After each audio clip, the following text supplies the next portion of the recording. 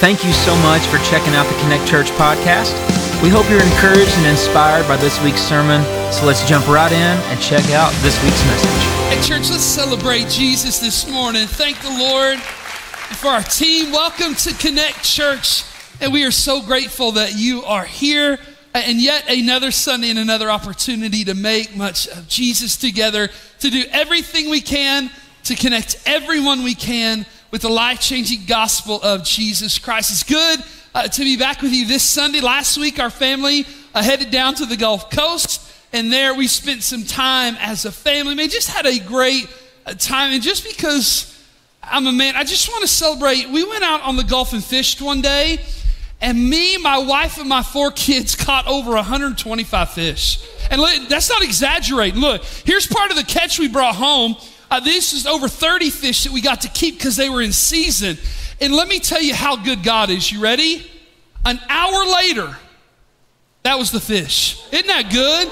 Man, I tell you what, it was just so much fun. And we'd never eaten so much fish in our life. It was just such a great time to be with family. Dominic did a great job here at Connect Church, but it is so good to be back with you. A lot of times when I preach on Sunday morning, something I love to do is just love to laugh with you as a church. And yet this Sunday, I just find my heart lamenting, grieving, mourning, aching for the people in the land of Israel.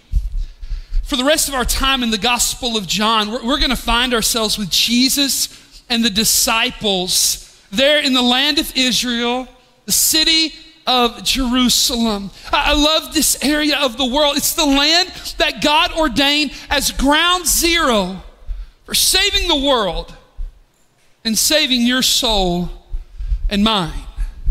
And I feel really impressed today to address what has taken place and what has happened over this past week. In fact, in just 16 days, a team of over 50 of us from Connect Church were slated to fly to Jerusalem, to Israel, and to spend 11 days there on the ground walking where Jesus walked. And that was until last Saturday, the Sabbath, during the holy feast of Sukkot, a time where depraved and evil terrorists of Hamas, a radical Islamic terrorist group based in Gaza, launched a surprise and unprovoked attack against the nation, the people, and the God of Israel. What we've seen transpired over the past week is nothing short of heartbreaking and gut-wrenching and pure evil. General George Patton once said this, that war is hell and he would know. This past week we have seen some of the most hellish acts of evil. I've been to Israel. I love the land. I love the people. I love the culture. So much of my faith and my life have been impacted by events in this land. Most of all, hey, my Savior was born there. My Savior, born a Jewish boy, grew into a Jewish man. And to borrow from John chapter 1, verse 14, Israel is the land where God became flesh and made his dwelling among us. It is the land where heaven kissed earth. It is in Israel where Jesus died for our sins, and just outside of Jerusalem, it is where we find that his grave still sits empty to this day. You see, the nation and the people of Israel matter to God, and they matter to us. Where did this conflict between the Arabs and the Jews, where did it begin?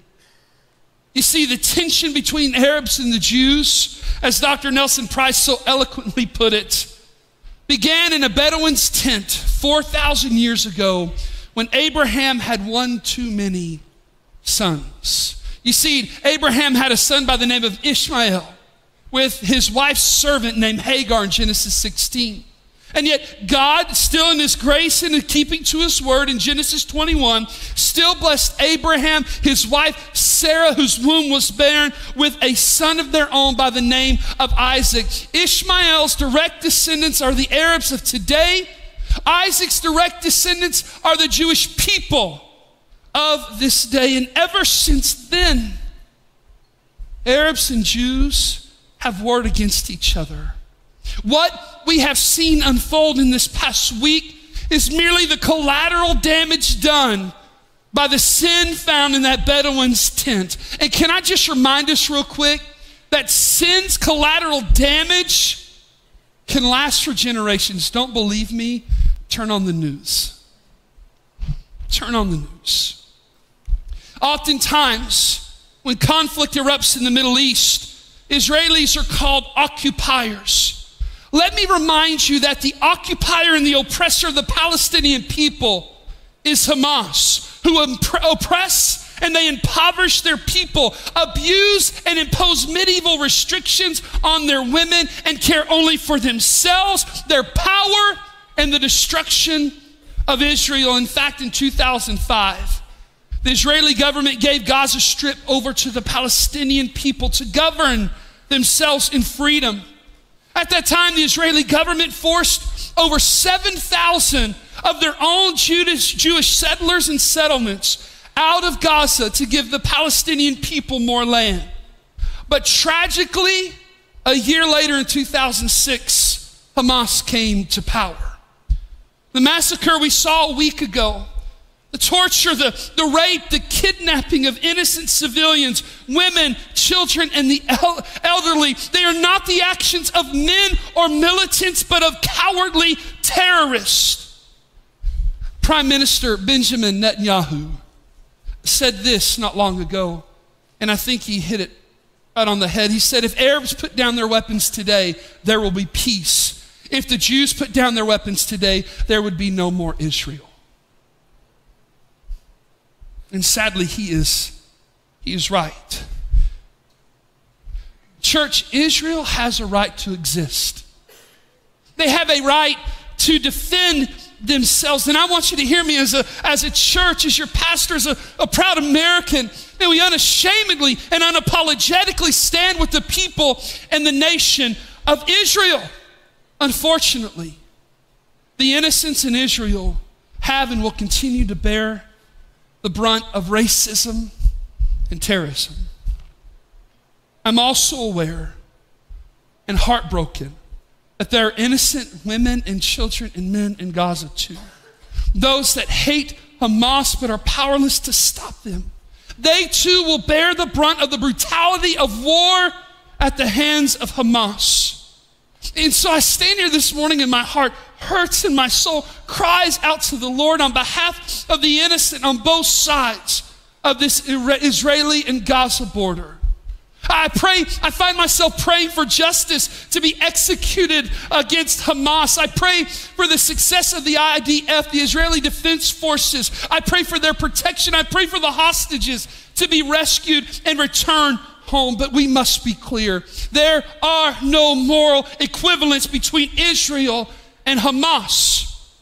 Hamas cowardly attacks civilians, families asleep in their beds, young people dancing in an open-air festival, people just driving down the road, killing innocent, unarmed men, women, and children, whole families, executing them, and in some cases, kidnapping them. On the contrary, Israel, to the best of their ability, has done what no other fighting force has done in history, what Hamas has never done. Israeli forces throughout this week have called and texted civilians in Gaza, dropped leaflets from the sky, dropped low ordnance bombs on rooftops to knock on the buildings that they are about to hit in order to warn Palestinian civilians to evacuate targets that Hamas has used to exact terror in Israel. While Israelis warn the Palestinians, Hamas uses innocent Palestinians, including women and children, schools and hospitals, mosques and apartment complexes, as human shields, exposing just how cruel, how calloused, how cowardly they truly are. Hear me, any innocent blood of a Palestinian person who dies in Gaza lies not on the hands of the Israeli people or government, but lies in the hands of Hamas. For the past week, I've been glued to reports coming from Israel. I kind of do this. I don't know, maybe I'll do this. I switch between Fox News and CNN because both media outlets are super fair and balanced. And so I kind of switch between the coverage and I try to get my news in between the middle somewhere. And I was watching Wolf Blitzer the other night in a show called The Situation Room on CNN. And he was interviewing an American doctor who was with a relief organization inside Gaza City. And she found herself, like so many others, trapped in Gaza as Israel began to respond to the terrorist attacks. While on interview, she was on a split screen with a live image of Gaza City, when all of a sudden I saw on one side of the screen a bomb explode. And then I saw her on the screen as her house and she herself were shaken by the explosion. It was just really eerie. It caught Wolf Blitzer off guard. And he said this, he said, man, listen, I understand if you need to get off here and you need to go down into a bomb shelter. And you know what she did? She smiled, but there was no hope in her smile. She said, there are no bomb shelters in Gaza. The Israeli government has seen to it that its civilians have bomb shelters. The only people that have access to bomb shelters in Gaza are Hamas. None of the civilians. There's no moral equivalence between the two. Now, while we are saddened by what has taken place, we are not surprised. These events are more than just headlines in the news today. Israel, her past, her present, and her future has served as headliners in Scripture from nearly the beginning. All the eyes of the world are again on Israel. The question I have for us today is simply this: in light of these events, is God done with Israel? And we begin to answer that question by going to Scripture, the Old Testament, looking at two promises, two covenants in the Old Testament. One promise to Abraham, the other promise to King David. I want you to look in Genesis chapter 12 at a promise that God makes to Abraham. It reads like this: God speaking to Abraham, I will make you into a great nation and I will bless you. I will make your name great and you will be a blessing. Listen to these next words. I will bless those who bless you, and whoever curses you, I will curse. And all the peoples on earth will be blessed through you. By the way, real quick, anytime you hear anyone say you better be careful and not mess with Israel, it stems from this very promise. In fact, American foreign policy for years and Israel now has been predicated on this very promise from the Word of God. Don't mess with Israel. Well, later in Genesis chapter 17, verse 8, we see the full scope of the land that God had given to the Jewish people, the very land, the promised land of Israel. Take a look at this map. This is the border of present day Israel. And we see that it's vast and it comes down to here. And what we begin to see in Scripture in Genesis, that it's not just this small sliver of land, it is all the land you see and more. Land that goes through Jordan and Syria, this modern day kingdom of Saudi Arabia, all the way up to southern Iraq and down into Egypt. It is a massive piece of land promised to the people of God. Look at this in Genesis 17:8. The whole land of Canaan, God says, where you now reside as a foreigner, I will give you as, watch this, an everlasting possession to you and to your descendants after you. Here we find an unconditional promise that the land of Israel, the promised land, will belong to the people of God, the Jewish people. It's an everlasting covenant and promise. You might ask yourself, I fall in the category of all the peoples of the earth, right? So one thing we all have in common in here is we are part of that, all the peoples of the earth who will be blessed by Abraham. You might be asking this today: how has Abraham blessed me today? How is it that I've had and received any blessing from Abraham? From his line came your Lord. From his genealogy came God in the flesh. From his seed came the Savior of the world. The promise to Abraham points Abraham and us even to this day to Jesus. And I love what Paul points out in Galatians chapter 3. Watch this. That if you belong to Christ, then you are Abraham's seed and heirs according, the Bible says, to the promise. I want you to hear me. I may not be a son of Abraham by blood, but I am a child of Abraham because the blood of Jesus runs through my veins by faith. You see, the real sons and daughters of Abraham are the very ones who follow the promise of Abraham, who is Jesus. But alongside of this promise of land was the reality that because of the people of God's sin and rebellion, they would be scattered for a time. But the promise always came to be that they would return and possess the land that God had given them again. This great scattering began in Joseph's day when the people of God were scattered and dispersed into Egypt. And later, the Jews were dispersed all across the Babylonian world through the Babylonian captivity. But the greatest dispersion of Jews occurred in 70 AD when the Romans destroyed the temple of God and sent the Jews from Israel all throughout the known world. They were scattered for over 2,000 years, that is until 1948, when the British Empire left Israel and the Jews took possession of the Promised Land, becoming then, on May 14th, an official state. This also sparked what would be the first of many Arab-Israeli wars, a war in which Israel won, but at the same time, many Palestinians were displaced. Thus, the claim from Palestinians that Israelis are occupiers. But hear me. Long before 1948, Palestinians occupied land that rightfully belonged to Israel, given them by God.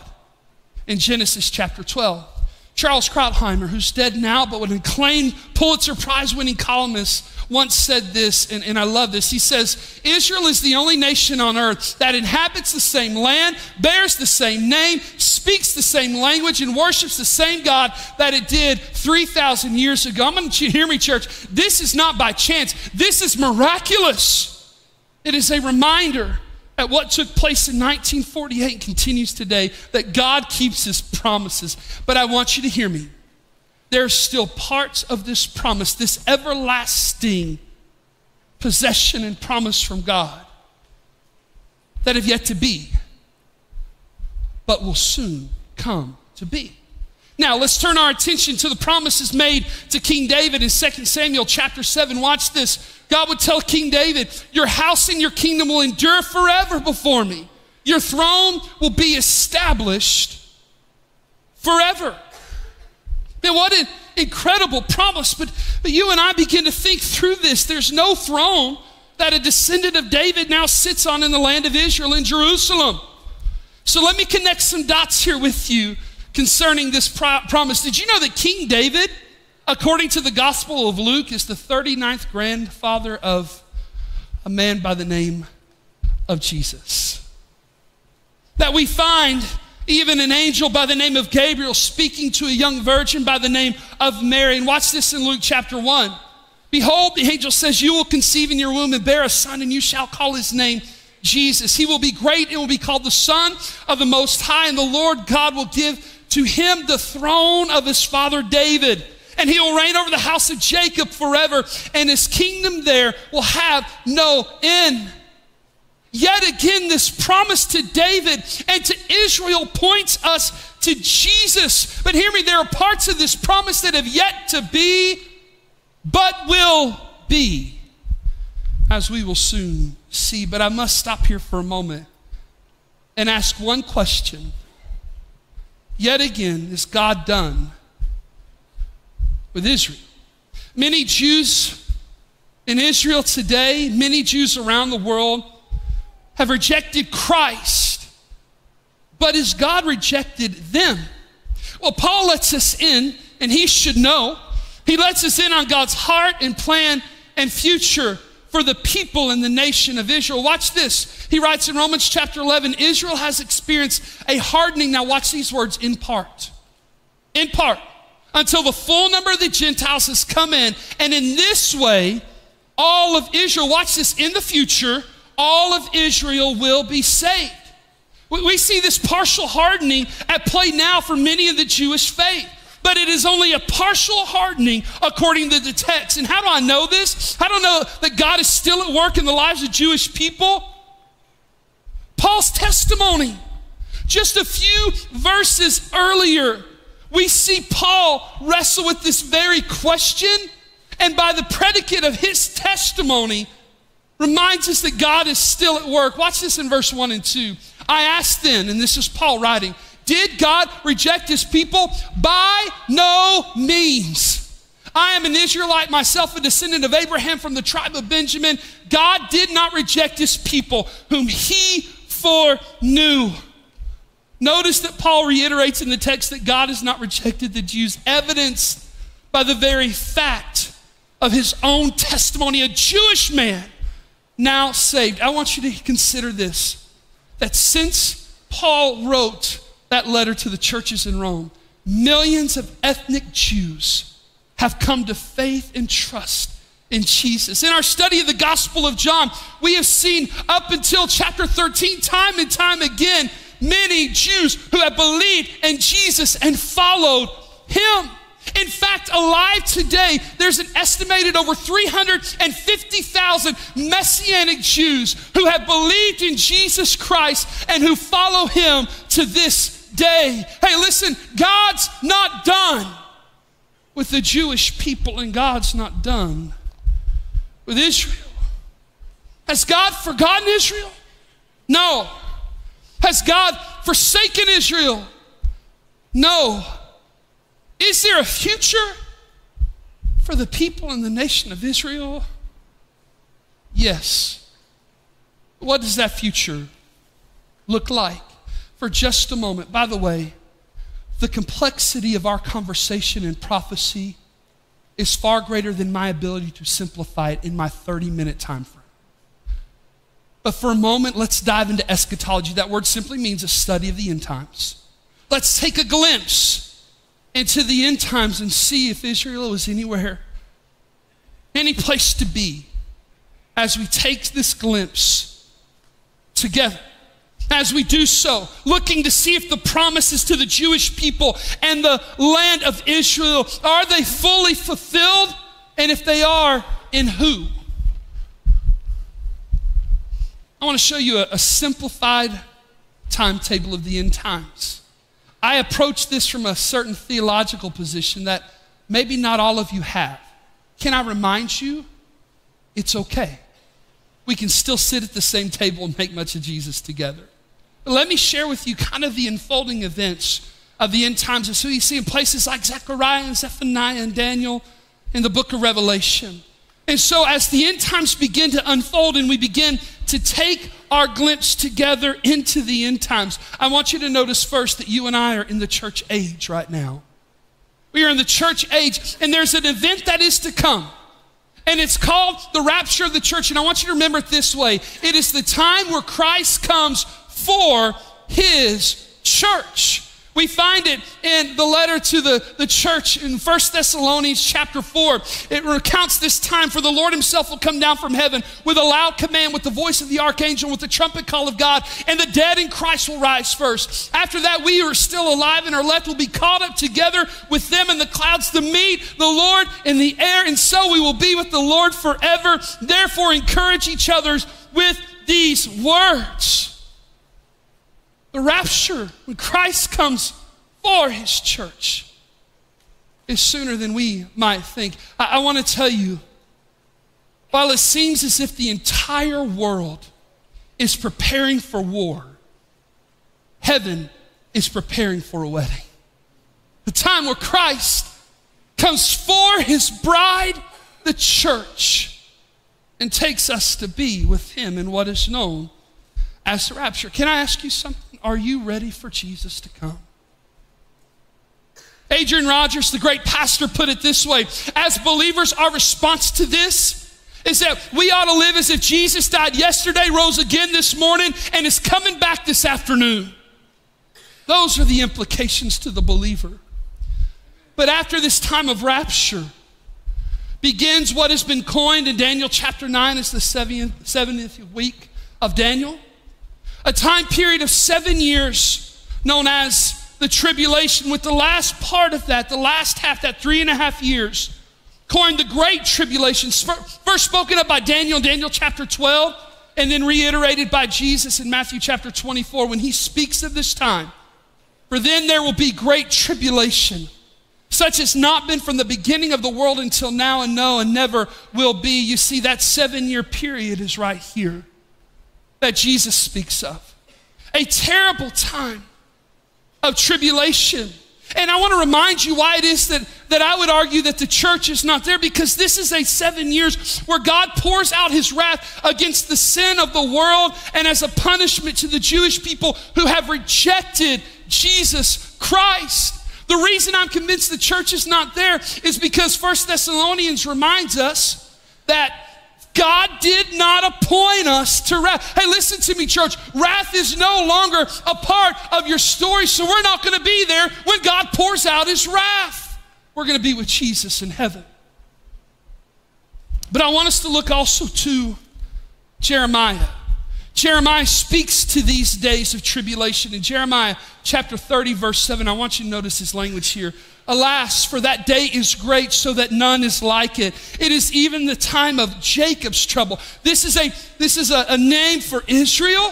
Remember, Jacob's name was actually changed to Israel by God. This is the people and the nation of Israel. It's the time of their trouble.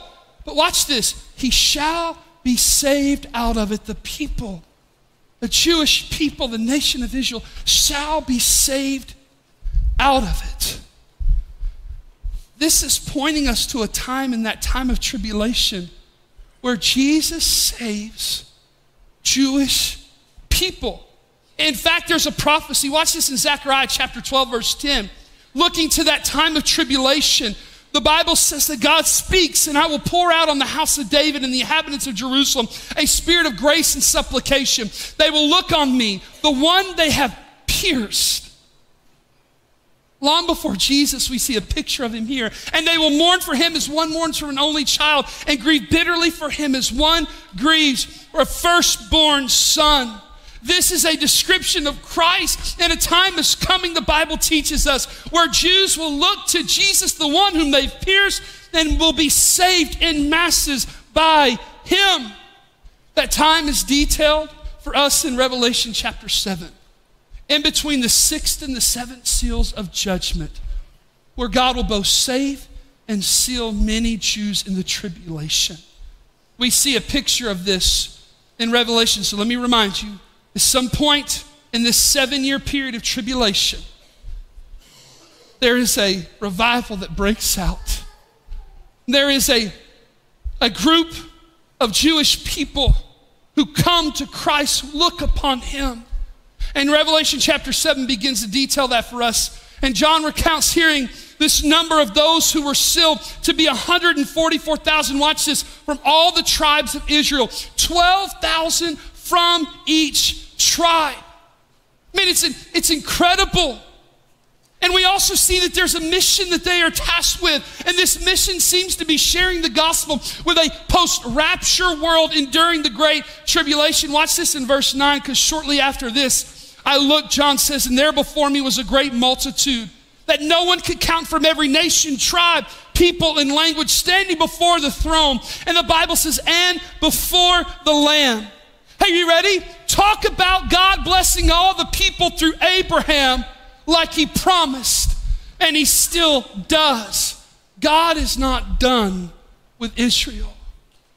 But we understand this, that although God works and he moves in the hearts of the Jewish people in this time of terrible tribulation on the earth, there too comes an end to the great tribulation.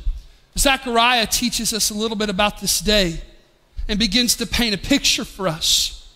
Long ago, Zechariah saw, then the Lord will go out and fight against those nations as he fights on the day of battle.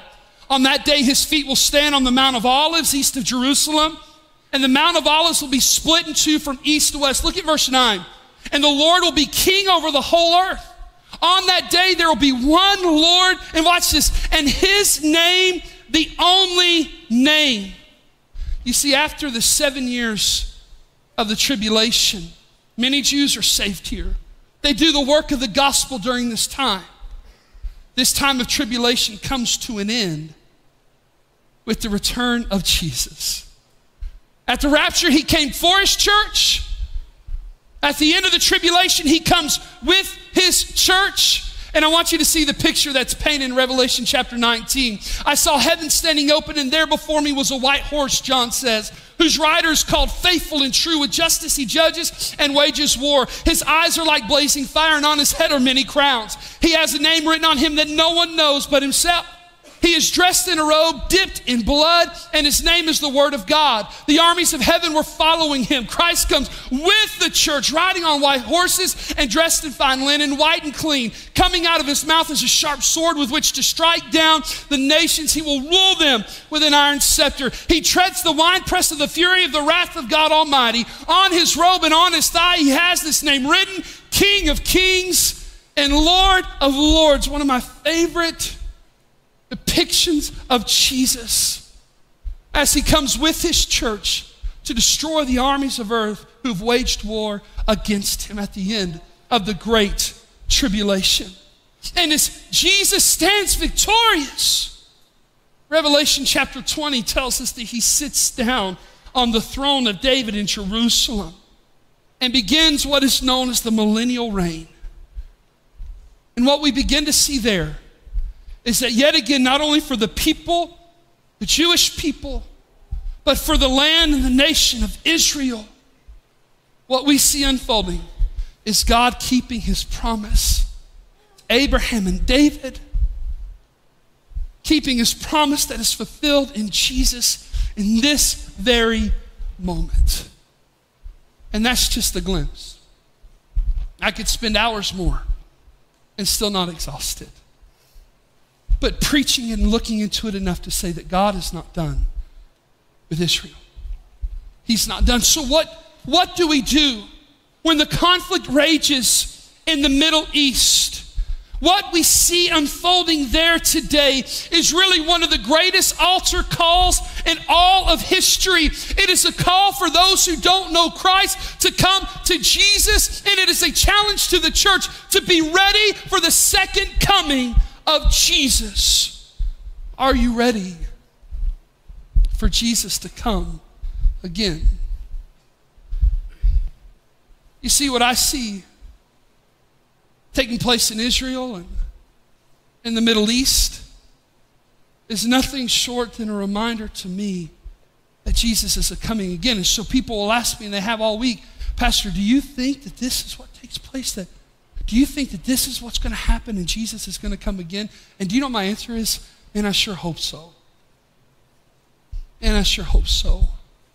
In the first service, we had our 100th baptism of the year. A guy by the name of Trevor. Soon, Catherine, we're going to baptize you in just a few minutes. And you know what I told Trevor as I got ready to baptize him? I said, how cool would it be after I said, in the Father and the Son, the Holy Spirit, buried with Christ in baptism. And as I began to bring him up out of the water, Jesus was come for his bride. Will these events lead to the return of Christ? I sure hope so. But I don't know. I know not the day nor the hour on which Jesus comes again. I will tell you this. He's coming. And I'm ready. He's coming, and I'm ready for him to come again. And I'm going to tell you a truth today. You ready? That today we are one day closer than we were yesterday to Jesus coming again. Are you ready? God's not done with Israel. God's not done with you.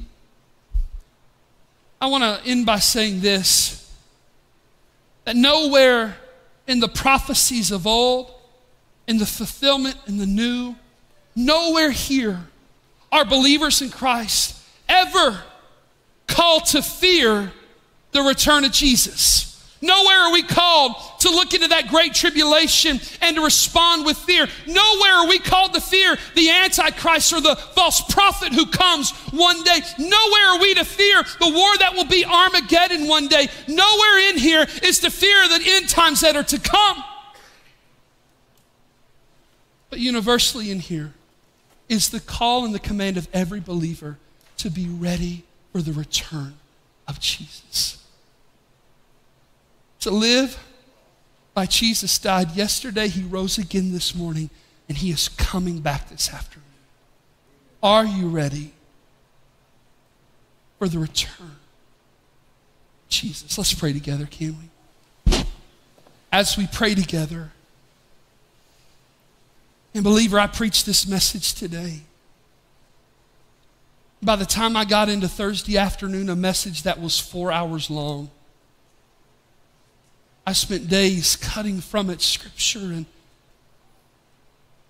arguments and things just to be able to bring some truth and some nuggets today to help you frame up what's taking place in the Middle East. And I'm telling you, it's not a message to bring about fear, to be toppled by fear, but to turn to your faith and ask you a simple question. Are you ready for Jesus to come again? Some of you might sit there and go, I'm not ready. But let me ask you some questions. When was the last time you thought about Jesus coming again? Hey, when was the last time that affected your calendar? That it had any weight on decisions you made? But let me ask you this. When was the last time you helped somebody else get ready for Jesus coming again? If you're here this morning, you go, I don't know the answers to that.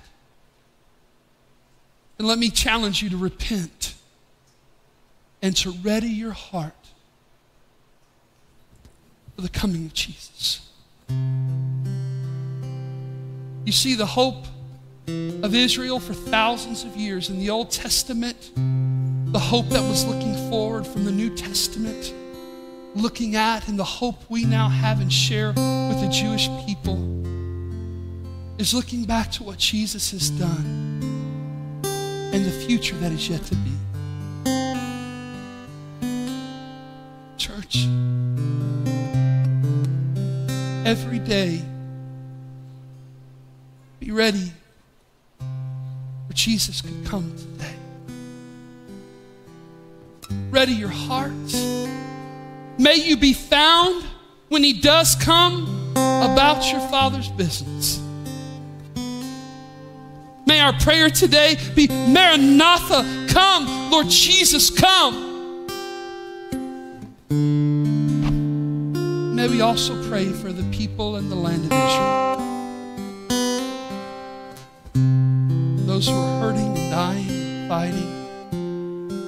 For the innocents to whom evil was visited. On the other side of the border in Gaza, for precious women and children and some men that are innocent as well and who are hurting. Pray, Israel. Pray for the innocent. And as believers are praying all across this room, and I gotta ask, do you know Jesus? Are you ready for his come? For some of you, this conversation has conjured up nothing but fear in your heart and your mind. And the reason is because you don't have a relationship with Jesus. You've never given him your heart and your life. And I just want to challenge you right now, if that's you, to come to Jesus by faith. Placing your faith and trust in him. Maybe right now where you're sitting, crying out for him to save you, praying something like this. Dear Jesus, I'm sorry for my sins. Please forgive me. Please save me. I place my faith and my trust in you. Thank you for loving me. Thank you for dying on the cross for my sins. Thank you for rising again. I give you my life. Would you help me turn from my sin and myself? Jesus, I'm yours. Nobody looking. I wonder who prayed that. I won't embarrass you or call you out. But hey, if you prayed that with me, would you do me one great honor? Would you just look up here for a moment? I won't embarrass you or call you out. I just want to see you. Hey, I prayed that with you today, Pastor. Just give me a minute to look across the room. Man, I'm looking for your eyes. I see you, sir. Man, thank you. Somebody else, it's me. I see you. I see you. Somebody else, it's me. Just another moment, sir. I see you. I see you, sir. Somebody else, it's me. Just another moment, if you will. Look at their face. See you. Somebody else, I see you, man. Somebody else, it's me. I see you, sir. Somebody else, I see you. Thank you. Man. For those of you who prayed, committed your life to Jesus, we celebrate it. But I want you to hear me, that's not the end. It's just the beginning of new life in Christ. There's a number on the screen. I would love you to text your name to that number. It comes to my office. We want to follow up with you, give you a call, pray with you, celebrate with you. Hey, for those of you who'd rather, there's a Next Steps tent out in the lobby. And you know what? Man, we'll give you a Bible. We've got resources. Let them know you prayed with me today. And we'll call you this week and help you take your next step. Man, we celebrate. Thank you again for checking out our podcast. Be sure to subscribe so you can stay up to date on our services. If you'd like to give to support our ministry, you can do that at our website. That's connectchurchpf.com. Hope you enjoyed and have a great week.